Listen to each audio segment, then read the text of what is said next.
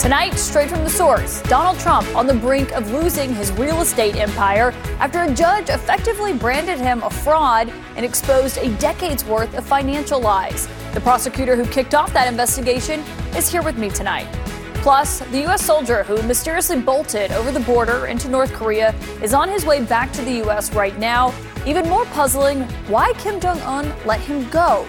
And after more than 6 years in NFL exile, quarterback Colin Kaepernick now trying to get back in. But will the New York Jets pass on his Hail Mary? I'm Caitlin Collins, and this is The Source.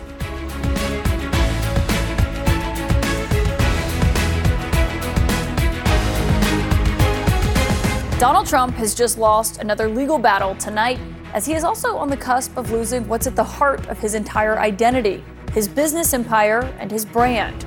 First, on the legal front, the judge who is overseeing his federal election interference case has denied his demand that she recuse herself from overseeing that case. Judge Tanya Chutkan deciding that, quote, it is not warranted after the former president claimed that she wanted to see him behind bars. Meanwhile, tonight, Trump is calling for a different judge, the one here in New York, to, quote, be stopped. The judge found that he and his 2 adult sons were liable for fraud, saying that they massively overvalued his assets, deceived banks, and exaggerated Trump's net worth in making deals and securing loans.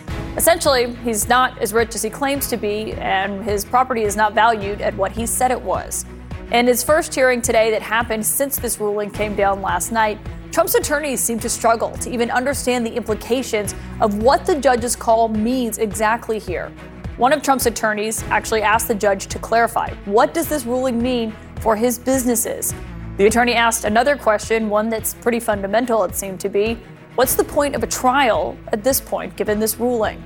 Well, that trial is set to begin on Monday, but what is still at the heart of the question here and what this ruling from the judge could mean is whether or not this is the beginning of the end of the Trump real estate empire.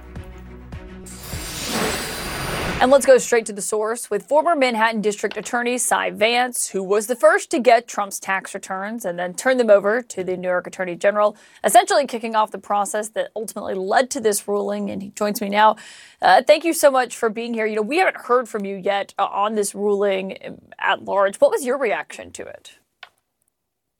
Well, I wasn't surprised by the ruling, having litigated against the Trump team and its lawyers and its tactics. I wasn't surprised by the sort of strong statements by the court about the tactics and the like. But my reaction is that by granting partial summary judgment on some of the liability issues, it's going to be a very uphill road for the Trump legal team as we get into next week's trial. And obviously the consequences of perhaps decertifying the Trump organization, affecting its ability to operate in New York, is a major consequence, at least I believe, both practically and I think optically for the Trump organization as it heads into this litigation-heavy year coming up. So I think the AG's trial will be fascinating. I think the case that she has built, it was very similar to the case that we were building at the end of my tenure as DA. I think it's strong, and I think they've done an excellent job. Do you think that this could be the end of the Trump organization as we know it?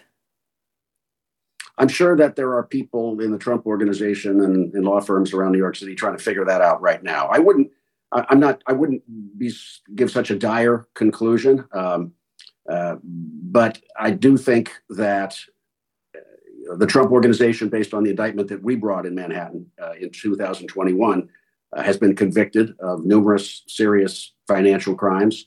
Now we have another court ruling which impacts their ability to operate in New York. So the walls are closing in on the Trump organization in a way that it has never experienced before.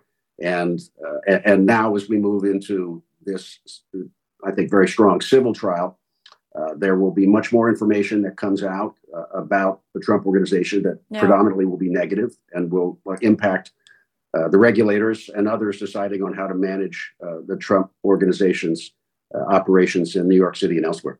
As you mentioned, this is a civil trial. Should this have been charged, though, as a criminal case? Well, it was very similar to the criminal case that our office was investigating at the end of my tenure. we'd, as I say, we got the Supreme Court favorable rulings on the fact that no person, even a president, is immune from investigation, which led us to get the tax records.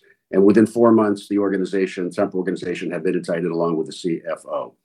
We then moved into an economic investigation phase, which I brought Mark Pomerantz in to lead. And I felt the case Mark was building, quite similar to the one that the AG has built, is a strong case. It's not that it doesn't have challenges.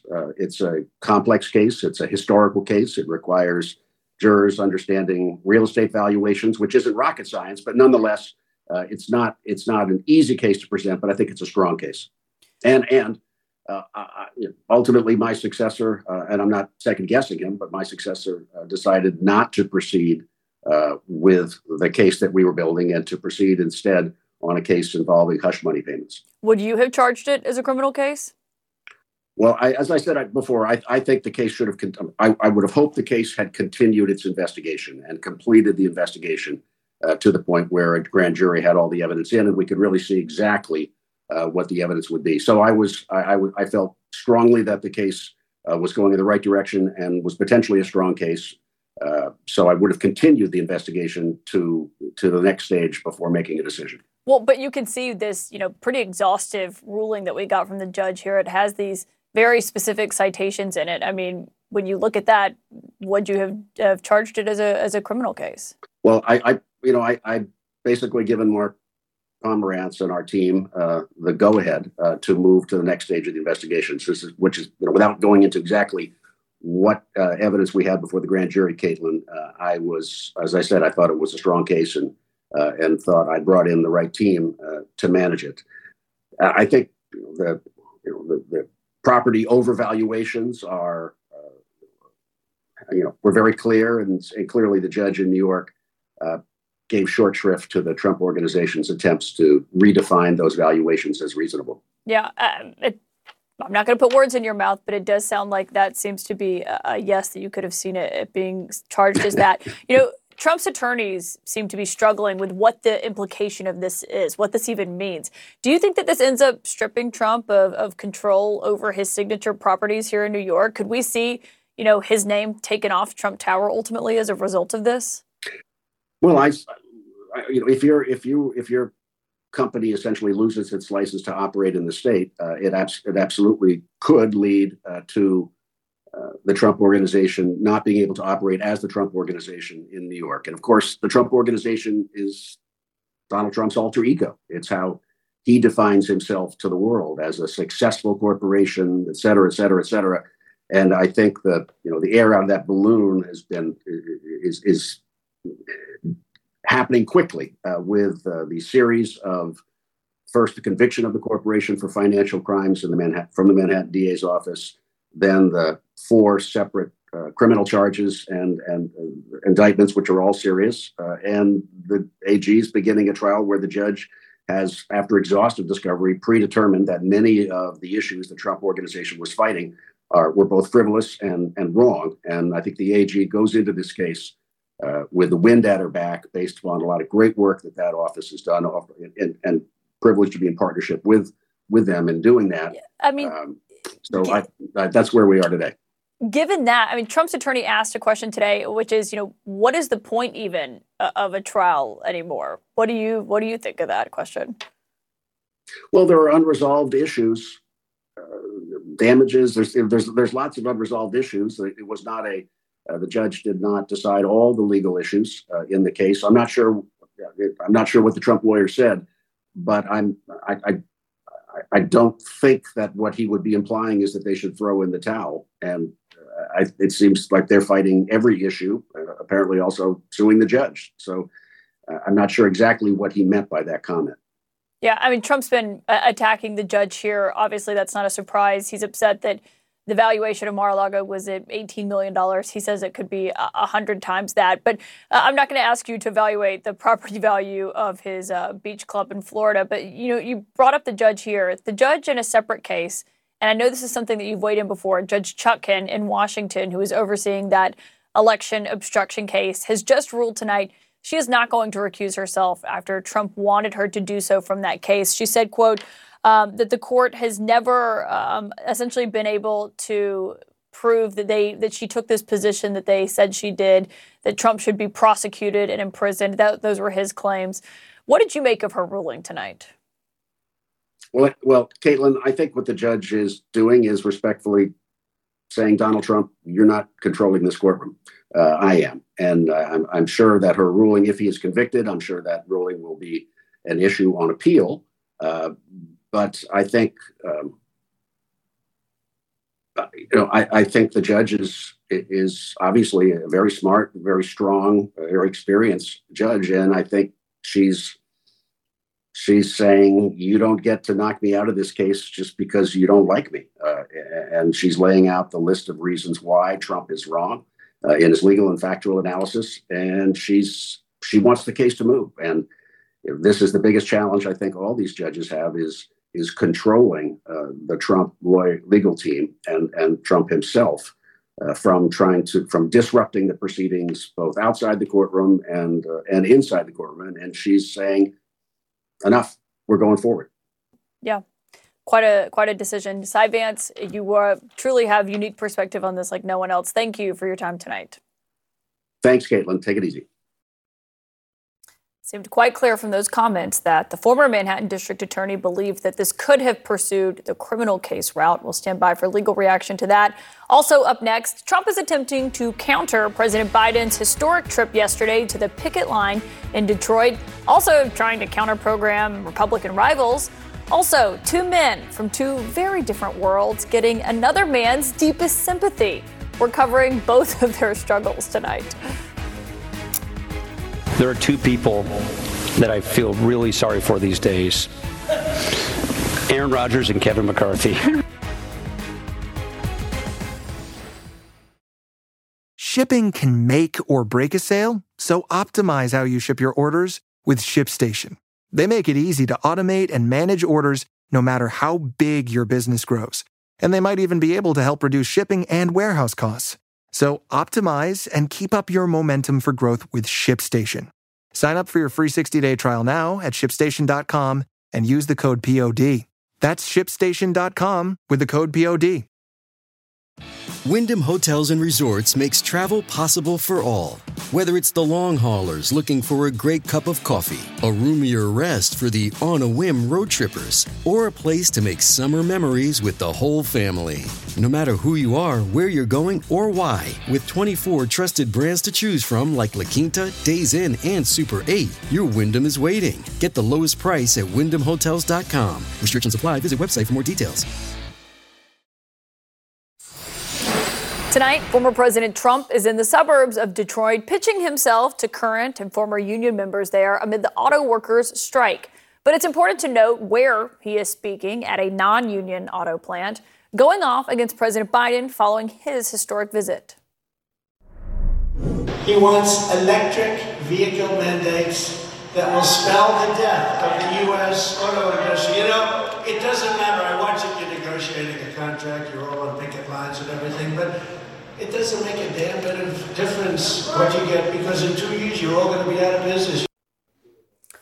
Did not take long for the Biden campaign to respond to those comments from Trump saying soon they would be out of business. In response, the campaign said that those comments were trying to distract from Trump's, quote, and I'm quoting the Biden campaign here, failed track record of trickle-down tax cuts, closed factories, and jobs outsourced to China. Despite Trump's pro-worker claims that we have seen recently, his record as president says otherwise. Of course, Trump appointed members to the nation's top labor board that rolled back pro-union policies. In 2018, he signed an executive order that made it easier to fire unionized federal employees. And he also announced shortly after that he would cancel their pay raises. Also, Trump told residents in Ohio this after promising to keep a major auto plant there open. Those jobs have left Ohio. They're all coming back. They're all coming back. Coming back. Don't move. Don't sell your house. That was July 2017. 2 years later, GM shuttered that plant despite Trump's direct calls to the CEO and his attacks on that company for closing those plants. Let's discuss more of what we are seeing happening tonight with two political veterans, Van Jones, a former Obama administration official, and Scott Jennings, a former senior advisor to Mitch McConnell. Scott, as we're seeing Trump there, he always has kind of tried to have this mixed signal that he sends to workers, criticizing the union leaders, saying to the union employees, I'm with you. Given that President Biden, though, was just there, saying, yes, I agree with your demand for a 40% pay increase. Can Trump go there and not really pick a side? Well, what Trump has always tried to focus on are non-college, working-class voters. He does very well with the blue-collar, non-college segments in a lot of these states, including a lot of the people who he spoke to today and who Joe Biden probably met on the picket line. I guarantee you some of them voted for Donald Trump. And so I think he's trying to continue to see if he can expand on that. Now, some people think he's maxed it out, that he's done all he can do among that segment. But I think the Trump campaign is hoping that because Joe Biden has such low marks on the economy, because a lot of people blame him for inflation, because a lot of people are upset with the Biden administration on the electric vehicle subsidies and threatening their own livelihoods, that he can maybe inch it up just a few points, and a few points in any of these Midwestern states could be enough. Yeah, it certainly could. And we talked to Secretary Walsh last night, who was Biden's former labor secretary. He said they're not taking that for granted. The Biden campaign, though, is clearly watching all of this closely. They immediately responded to what Trump said tonight. They also, Van, put out a new ad tonight. I just want to play part of what that ad looked like. He says he stands with auto workers, but as president, Donald Trump passed tax breaks for his rich friends while automakers shuttered their plants and Michigan lost manufacturing jobs.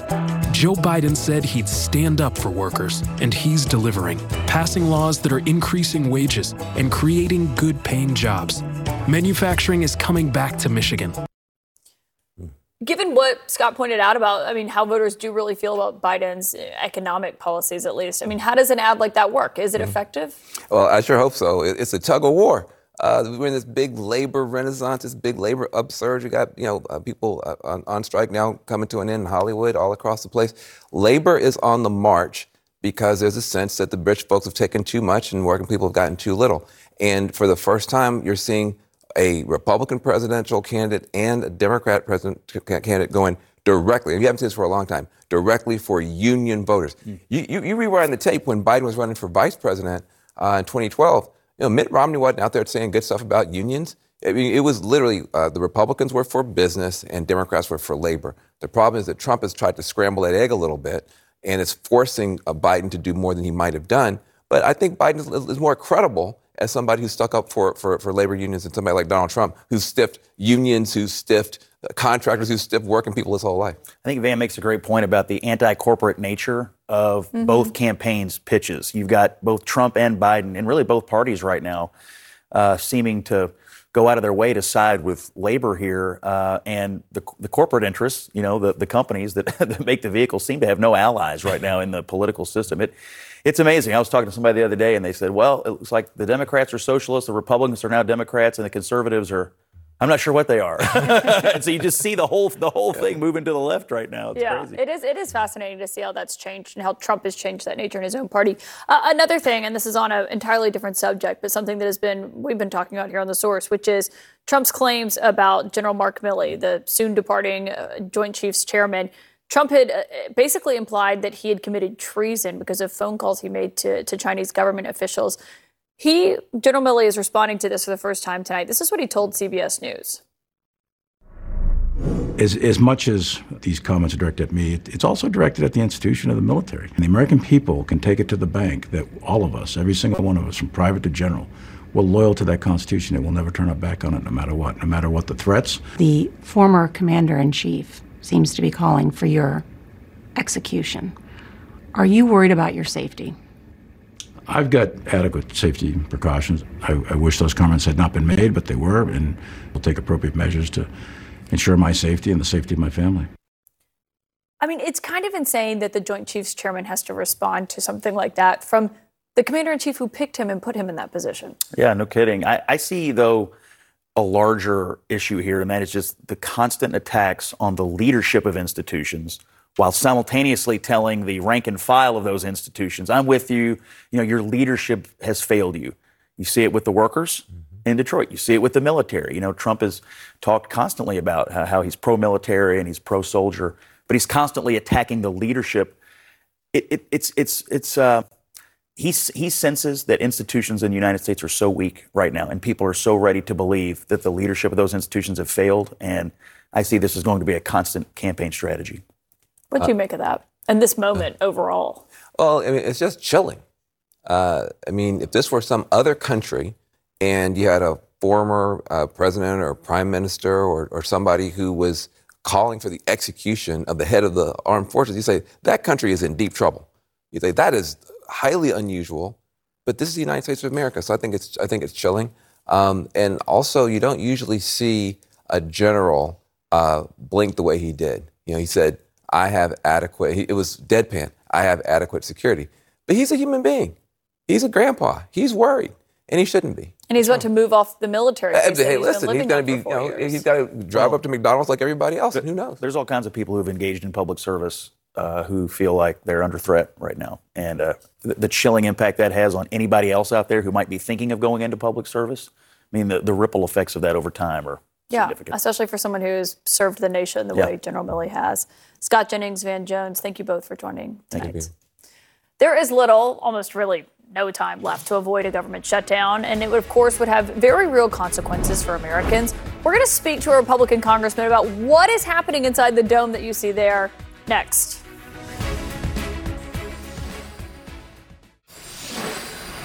Three days. That is how long until congressional dysfunction could upend millions of American lives with a government shutdown. It would mean men and women in the U.S. military putting their lives on the line without getting paid. Same for Border Patrol agents tasked with dealing with an ongoing surge of migrants on the border. Also, people still recovering from disasters, like in Hawaii, could have to wait longer to get the help that they need. And more than 1,000 badly needed air traffic controllers could be furloughed. It could also mean those proactive food safety inspections aren't happening. Of note, tonight, members of Congress will still get paid. The ripple effects of this are also being felt in other areas, even, for example, the 99th birthday celebration for Jimmy Carter. It has been moved up to Saturday, a day early, because if there's a shutdown, it would actually close parts of his presidential library.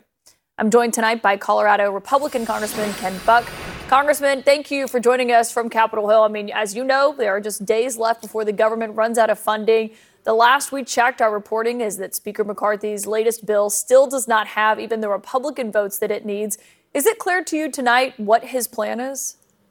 It's not clear. What I do know is that this is more of the same type of theater that we've seen in the past. When we had a debt ceiling problem, we ran it right up until the end, and then we spent too much money. I anticipate that we will do the same thing here. We will run it right up until the end. We may shut down for a few days, and then a bill will come to the floor that has too much spending in it. It will get Democrat votes. It'll get a lot of Republican votes. It'll pass. People will feel relieved that we're no longer shut down. The reality is people should be more upset that we've spent too much money. So you think a shutdown is inevitable at this point? I think it is likely. I don't know that it's inevitable, but whatever word you used, but I do think it's likely. And it sounds like you think nothing will be gained from it ultimately for your party.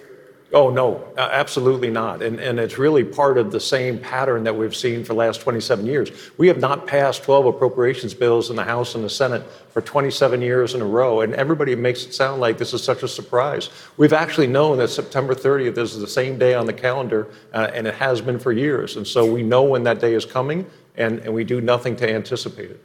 Obviously, politics are at play here. It's Capitol Hill. You know that better than me. But is it clear to you why Speaker McCarthy is coming out? He's blaming President Biden. He's blaming the Senate when it's House Republicans who can't agree and can hardly pass anything.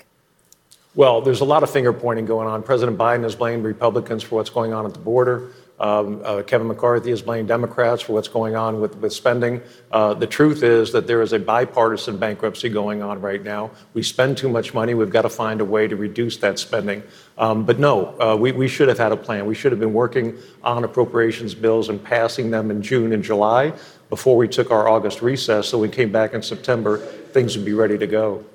You said you think a shutdown is likely. You didn't want to say inevitable. Your Republican colleague, Congressman Ralph Norman, noted today government workers will continue to get paid, but, I mean, really, they'll just get back pay. They won't actually get a current paycheck if the shutdown goes on.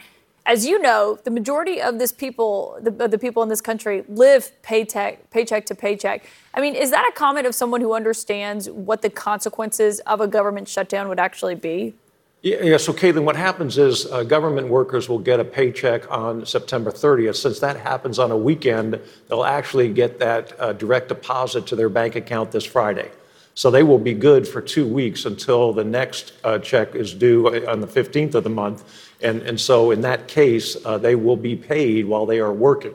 Now, that's not ideal. I'm not excusing the behavior of Congress for not passing these bills, but we're not talking about people who are living paycheck to paycheck that can't make ends meet during that time period. They will be whole for a period of 10 days, 14 days. The key is to make sure that if we do have a shutdown, it only lasts a few days so that those workers don't get hurt in the long run. Yeah, but if you're those workers and you're watching what's been happening on Capitol Hill, that's not really reassuring that I got 2 more weeks of my paycheck in my bank account, but who knows what's going to happen after that.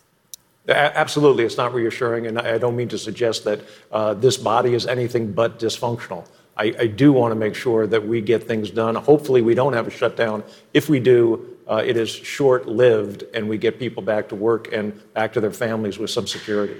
You've said that you believe Speaker McCarthy needs to accept responsibility. At this point, would you support a motion to remove McCarthy from his role, from his job, if he doesn't and can't lead the conference through this?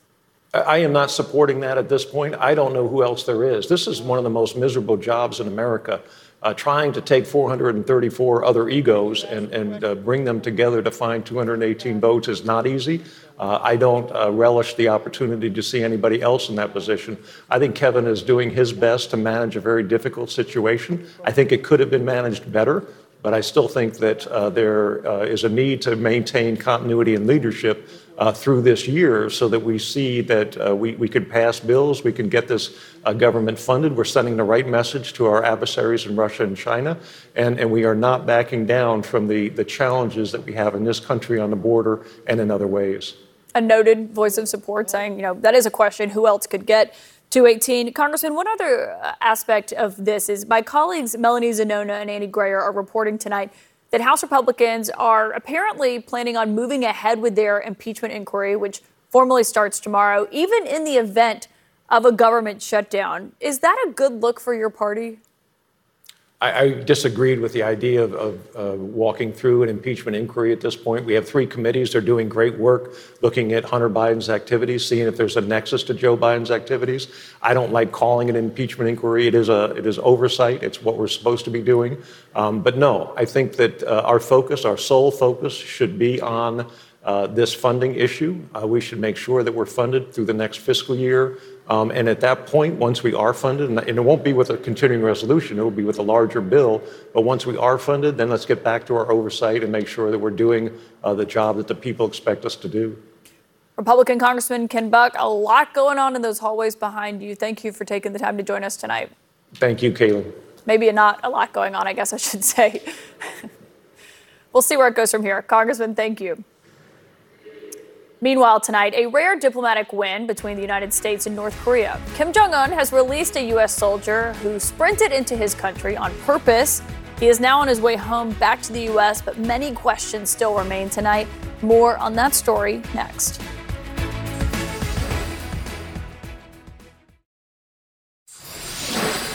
Tonight, an American soldier on a flight back to the U.S. after he spent 10 weeks in North Korean custody.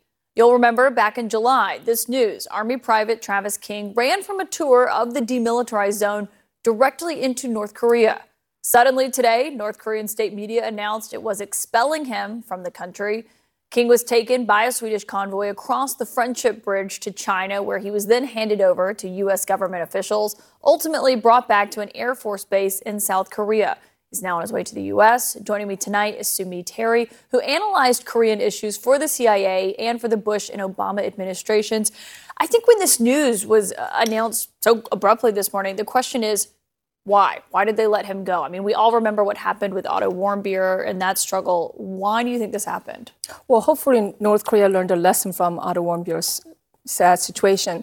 But I suspect that North Koreans, after having debriefed and interrogated Travis King for a few months, at the end of the day, thought he didn't really provide intelligence value or any more propaganda value. And, there's a cost for North Koreans to keep someone like him, right? You have to provide guards, translators, feed him. So they probably thought it was more of a trouble to keep him than, let him go. Yeah, and his case was a bizarre one, given he wasn't someone who was, Otto Warmbier had been captured. He wasn't someone who was captured. He willingly ran across the demilitarized zone into North Korea. But at the larger picture of what this means, that North Korea, seemingly from what we know, did not ask for anything. They didn't try to leverage him with the U.S. to get anything in return. What does that say to you about where North Korea is, how they're looking at the U.S., and how they're looking at a China and a Russia, or maybe looking more to them than they were So that's before? a really interesting point because, as you know, in the past, North Koreans at least tried to negotiate, make this into a big drama, have some high-level American official go and get an American out. They didn't even try to do that. And this just follows Kim Jong-un's meeting with Putin, the two James Bond villains, meeting in Vladivostok, talking about potential arms deal. So I feel like North Koreans are saying, we don't even want to get there with Americans anymore. There's a complete impasse with the U.S. There's there's no talks on nuclear weapons anymore since the collapse of the Hanoi summit. Now they're saying, we have moved on. We're now dealing with Russia, dealing with China, and we don't need to deal with the United States. Do you think that is that a Biden thing, or is that a longstanding, no matter who is the next U.S. president, that is going to be kind of their approach? I think they tried it with President Trump, and after the failure of the Hanoi summit, which is really significant in terms of psychological impact on Kim Jong-un. And I think basically he's saying, we're not going to deal with the Biden administration. We're not going to deal with the United States. They're going to focus on expanding, diversifying, modernizing, perfecting their nuclear weapons program, and that's it. Now, it might be all different, a year from now when if the U.S. has a different administration, but for now, North Korea is not interested in having talks with the United States. Yeah, and they won't even pick up the phone at all. I mean, that's what officials, we check in regularly. Has anything changed? They say no. And I think what was so interesting, you mentioned the Kim Jong-un Putin summit, is before Russia had kind of treated North Korea as this maybe annoying little brother, if I can put it in regular terms, but they needed something from them. That's what was different in this meeting. Needed artillery and whatnot for its for its war in Ukraine. Well, it's a complete role reversal. As you said, North Korea is supposed to be a patron. It gives things to North Korea. How pathetic it is that Putin has now gone to Kim Jong-un, the world's most isolated and despised leader or dictator, to say, we need your artillery, we need your ammunition. So it is a role reversal. They do need each other. They are two world's most isolated leaders, and they can give each other things that they need. Yeah. Fascinating to see what something like this release means, obviously, for the geopolitical standing. Sumi Terry, thank you for coming in and for joining me tonight. Thanks. A new attempt tonight for a comeback by the quarterback, Colin Kaepernick, is underway. He has been out of the job for years after taking a knee during the national anthem, of course.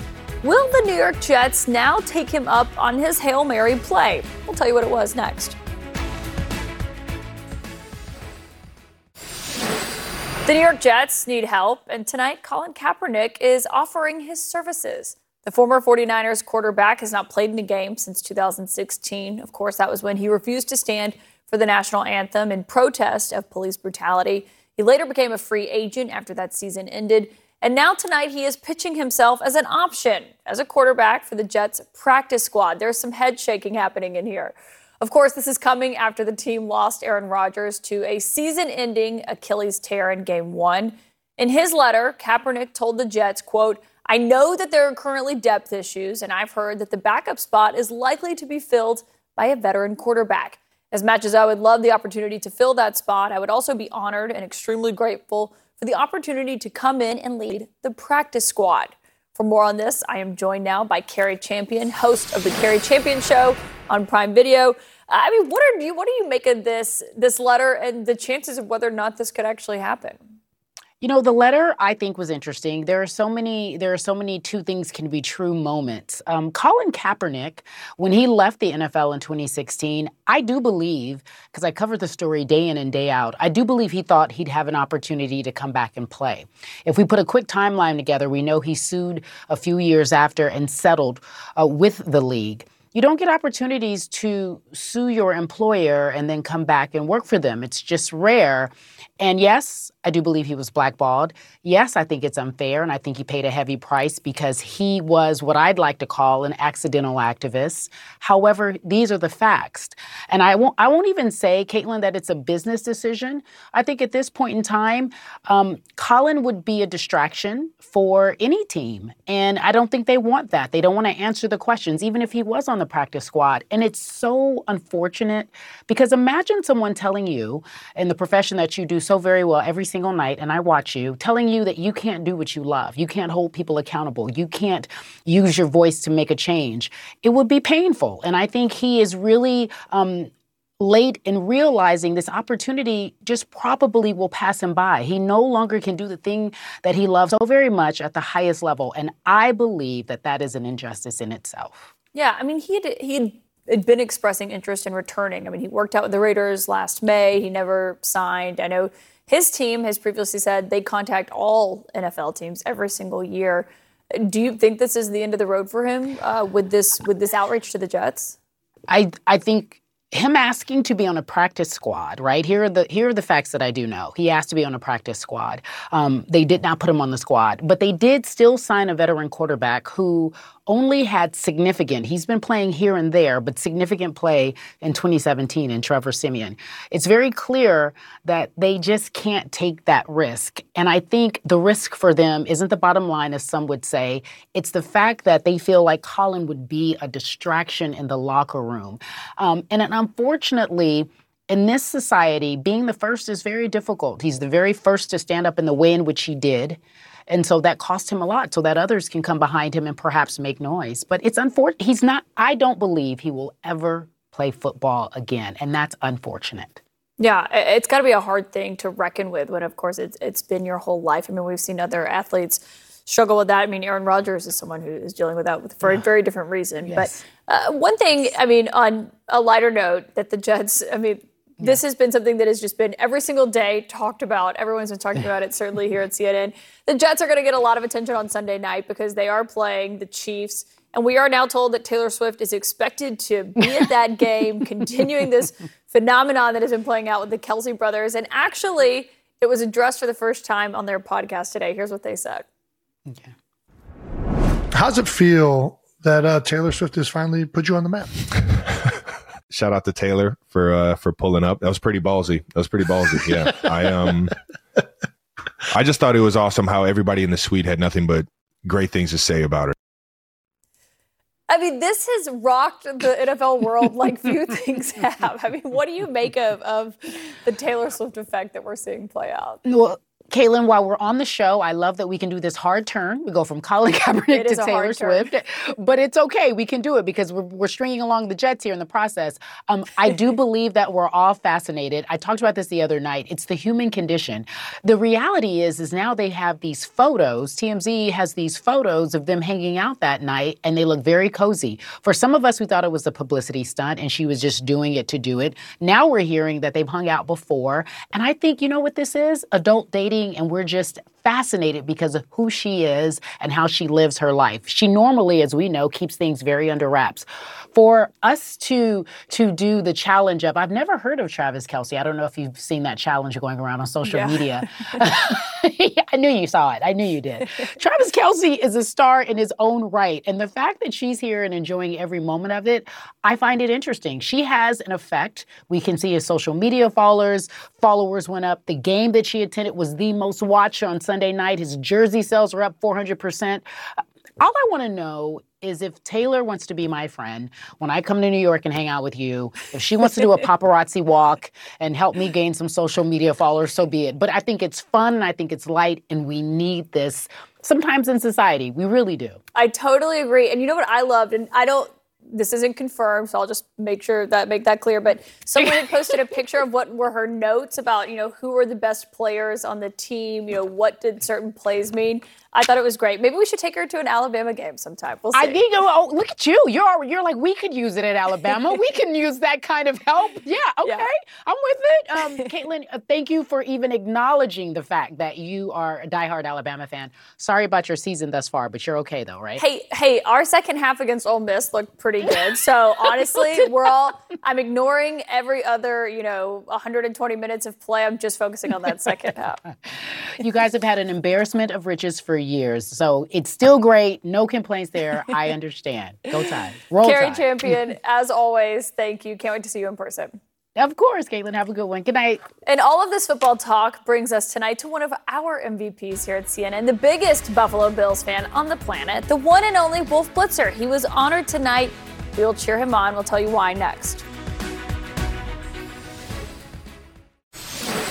And tonight, we would like to take a moment to celebrate our friend, the one and only Wolf Blitzer.